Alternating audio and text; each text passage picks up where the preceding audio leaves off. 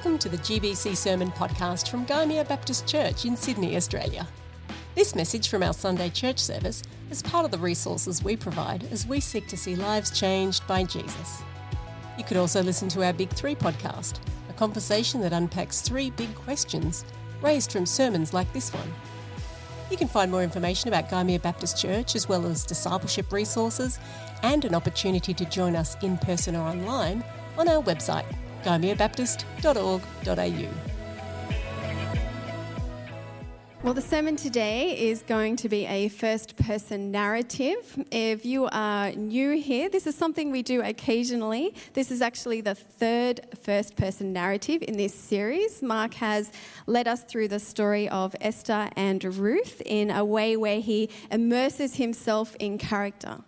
Isn't it wonderful that God didn't just give us a to-do list in Scripture, but he gave us stories as he worked with people and in the world. And one of the ways that we can learn how we can participate with God is by immersing ourselves in these same stories. So I'm really looking forward to what Mark has to share with us today. He will be in character as Jonathan, who is the Crown Prince of Israel. If we could welcome Jonathan to the platform, please.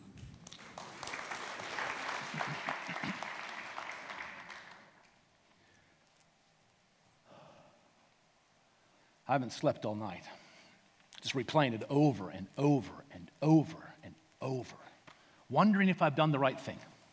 Can I trust him? Can I trust him with my life and with my family and with my children?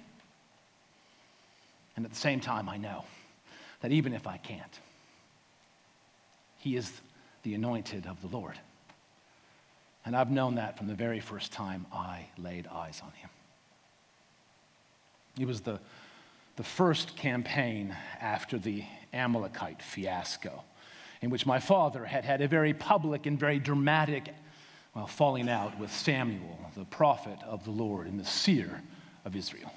It was a fairly open secret what Samuel had declared that day, that the Lord had rejected my father as king, that he had chosen another, a neighbor who was better than my father, to whom the kingdom would be given.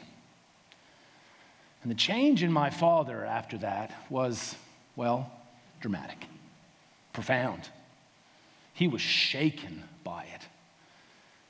Very quickly, it became evident that my father had become more fearful of those around him, wondering who it might be that might make a play for the throne. Would it be one of the generals? Would it be one of the tribal leaders? Who were the prophets and the priests beginning to favor in the court? But perhaps the most dramatic example of the change came when we met the Philistines at the Valley of Elah. They were our traditional enemies, and we had lined up on either side of the valley. Both armies dug in, neither willing to give up the advantage of the high ground, waiting for something to happen so that the battle could be engaged. Normally, my father would have been the front of any event to bring about the battle. But not this time. This time, the initiative was in the Philistine camp. Every day for 40 days, Goliath, their champion from Gath, defied the armies of Israel, challenging us to bring out a champion who could face him. And should our champion win, he assured us the Philistines would serve him. But if he should win, we would become their servants. Now, my father had been anointed by the Lord to lead the armies of the Lord in battle. And he had won famous victories on behalf of the Lord. When he had marched the army through the night and rescued Jabesh Gilead from the Ammonites. When he had defeated the Moabites to the southeast, or the Edomites to the south, roundly defeating the kings of Zobah, or beating the Philistines time and time again. He was a man of bravery and of courage and of certainty, head and shoulders taller than anyone else in Israel, but he was dwarfed by this giant. 6 cubits in a span if he was a cubit. And now my father was just a tall man, because the Spirit of the Lord that had so empowered him and animated him and sustained him had been taken from him. And I sometimes wonder if it wasn't my father's familiarity with the empowerment of the Spirit that actually persuaded him to send David at all. Because when we heard stir in the camp that there was a man who was willing to face this giant, we were stunned when it was a shepherd boy. Some young man, not old enough to be in the army, visiting his brothers apparently, but who spoke with the conviction of faith, who assured my father and those in his tent that the Lord, who had rescued him from the paw of the lion and of the bear, would indeed rescue him from this Philistine. And my father sent him out. And armed with his faith and a sling, some stones, the Lord did indeed deliver him. Hit the giant right in the forehead with a rock, stunned him. Before he could return to his feet, David had rushed forward, pulled the giant's own sword out of his scabbard, and chopped his head off. And the battle was engaged. Or rather, the chase. The Philistines, seeing that their champion was down, fled the scene, and we chased them all the way back to their cities, plundered their garrisons, plundered their camp. It was interesting, though, in the immediate aftermath, because no one else really seemed to connect the dots on who David was. And maybe it was because I had seen my father so close up, because I had seen so many times when the Spirit of the Lord had come upon him in power and he had led the armies of Israel into victory, that I recognized in David more than just a shepherd boy whom the Lord had used, but recognized instead the anointed one of God, the neighbor to whom the Lord had given the kingdom, which put me in a terrible position. I mean, I'm loyal to my father. I love my father. I'll follow him anywhere, and I would lay down my life for him. And I'm the crown prince. And I will admit that there is a certain appeal to being king of the Lord's people. And why shouldn't I be? I've had my fair share of military success. I have the loyalty of the army and the officers. The people know me and love me. I know the tribal leaders. I could do it. I could seize the throne. But to do so would not just be to resist David, but to resist the Lord. And what sort of a king would I be if I gained the throne but lost my soul? But to side with the Lord was to side with David against my father.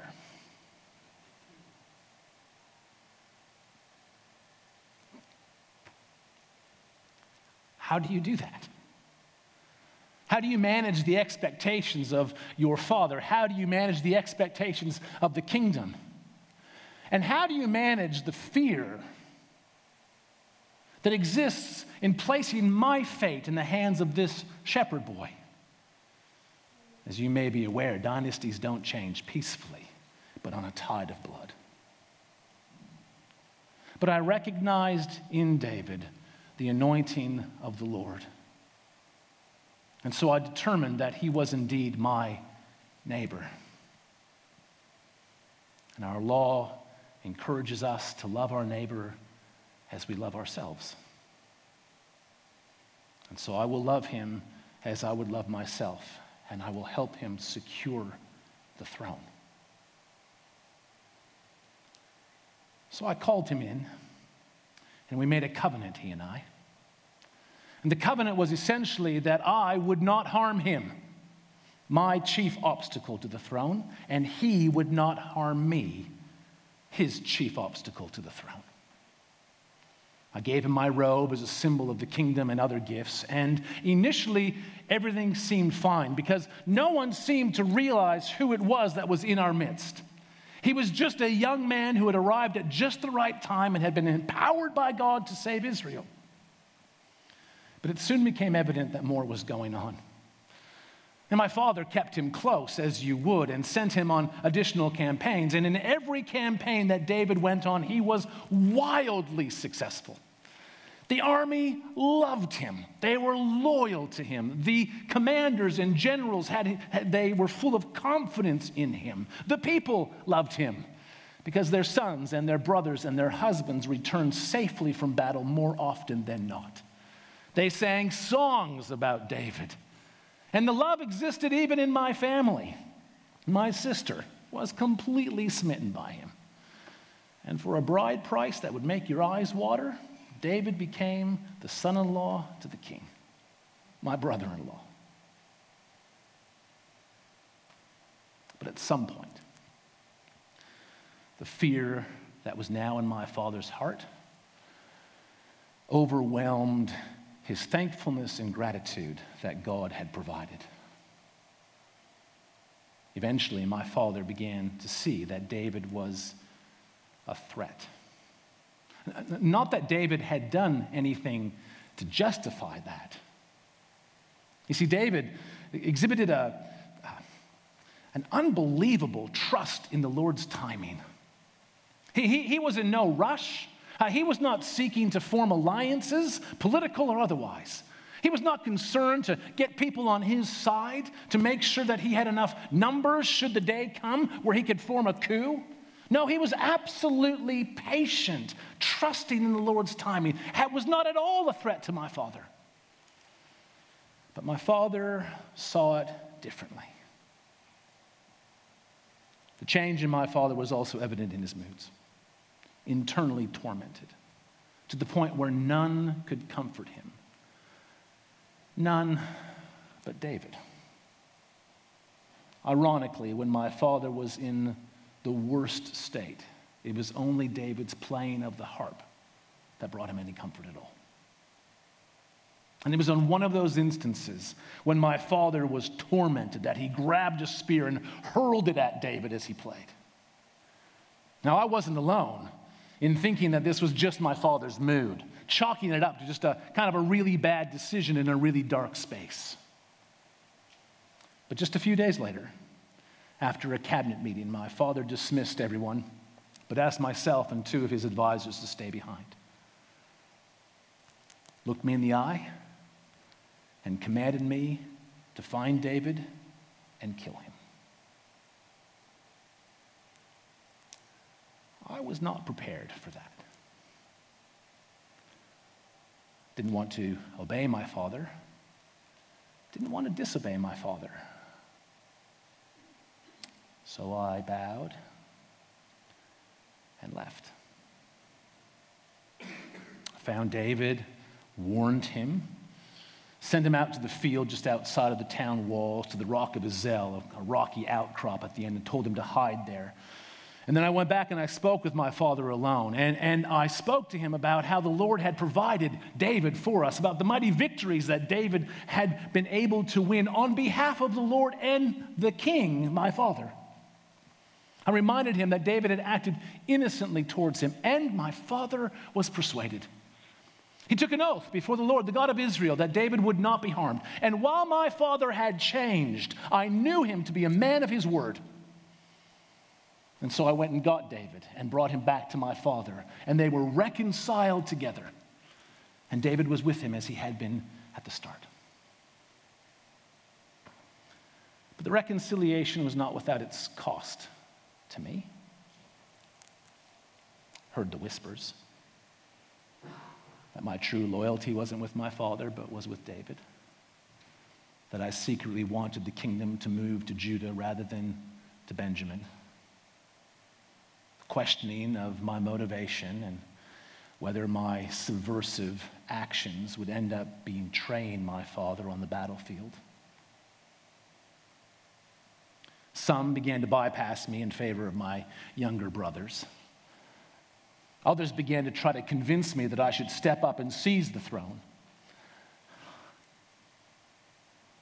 So I wasn't in a great state of mind when David burst into my chambers 3 nights ago and accused me of breaking my covenant and plotting with my father to have him killed.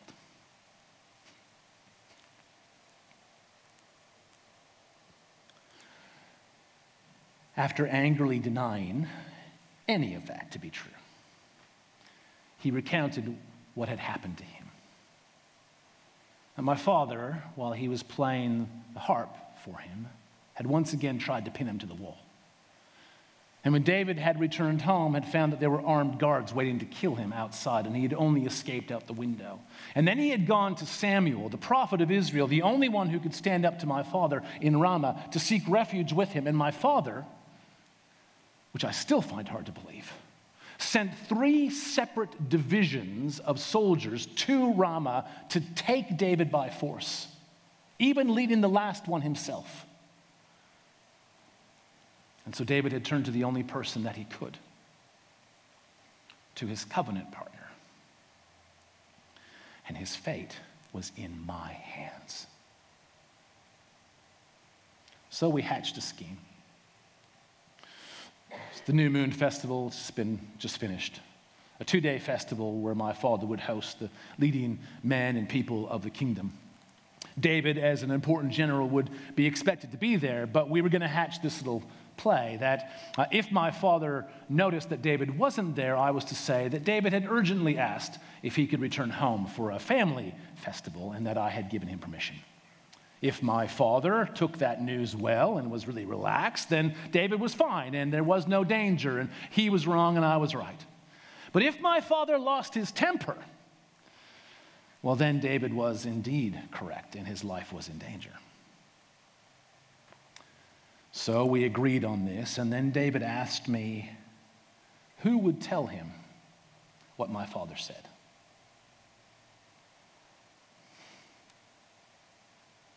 And I knew he was asking whether he could trust me.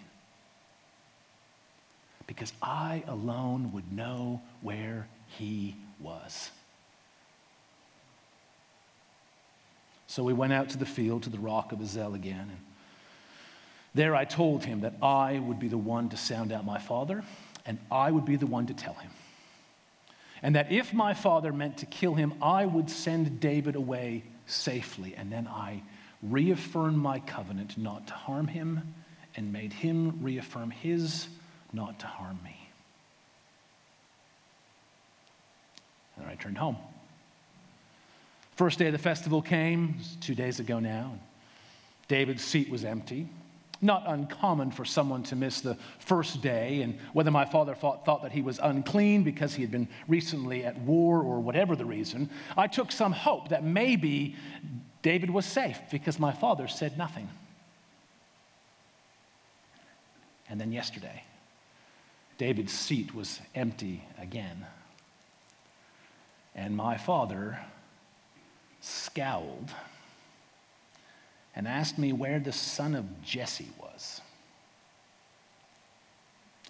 Now you need to realize this was not an intimate family gathering. This was a state dinner. Generals and army officers were there. The leaders of all 12 tribes were there. There were members of the high priest's household there. There were members of the prophetic school representing Samuel there. All of the most important, significant people in the kingdom were there. The report that they gave of this dinner would get to every corner of the kingdom. And I knew that others were listening when I answered my father's question.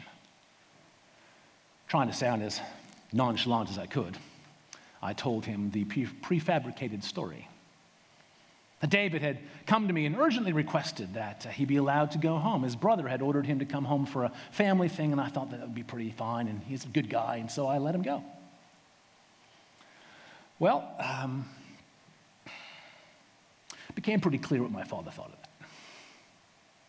He surged to his feet, enraged, tore strips off me, claiming that I was treating him and my mother shamefully. And then, in front of every single person in a room that had gone silent, said these words: "Don't you know that as long as the son of Jesse lives, neither you nor your kingdom will be established? Now send for him, for he must die."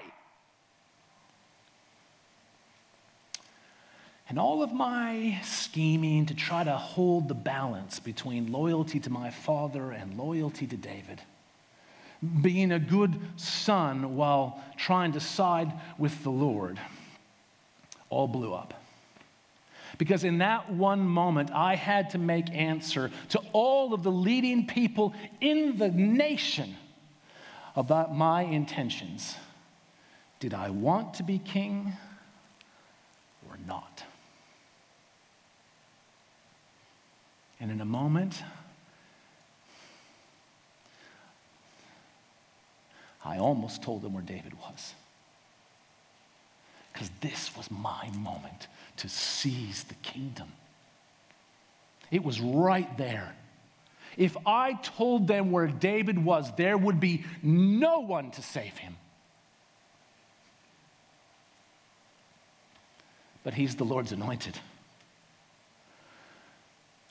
So I stood to my feet, and though my heart was pounding in my chest, said as calmly as I could, why does he have to die? What has he done? Which didn't really answer the question on the table, but was more than enough to make my intentions known. And if there was any question about what my father thought, it became pretty clear because he picked up a spear and hurled it at me. I was no better to him than David. I'm as much an enemy as David is, and I am dead to him. And then I got angry. And I've been thinking about it ever since. Have I done the right thing? Can I trust David? I've seen the profound change in my father. A man who was empowered by the Spirit of God, anointed by the Lord to save his people, acting with courage, acting with bravery, now consumed by fear. Would David be any different? When the Lord delivered the kingdom to him, would he suddenly see me not as a covenant partner, but as a threat to him? As a reminder and a living representation of the last dynasty? Would my life be forfeit? I've been in my fair share of tight spaces, but I don't believe I have ever needed more courage than I need right now. Because even if I cannot trust David, he is the anointed of the Lord.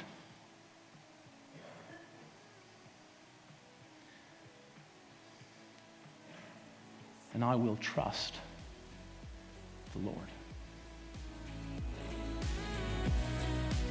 We hope this message has challenged and strengthened you, encouraged you to pray and rely on God, and blessed you today.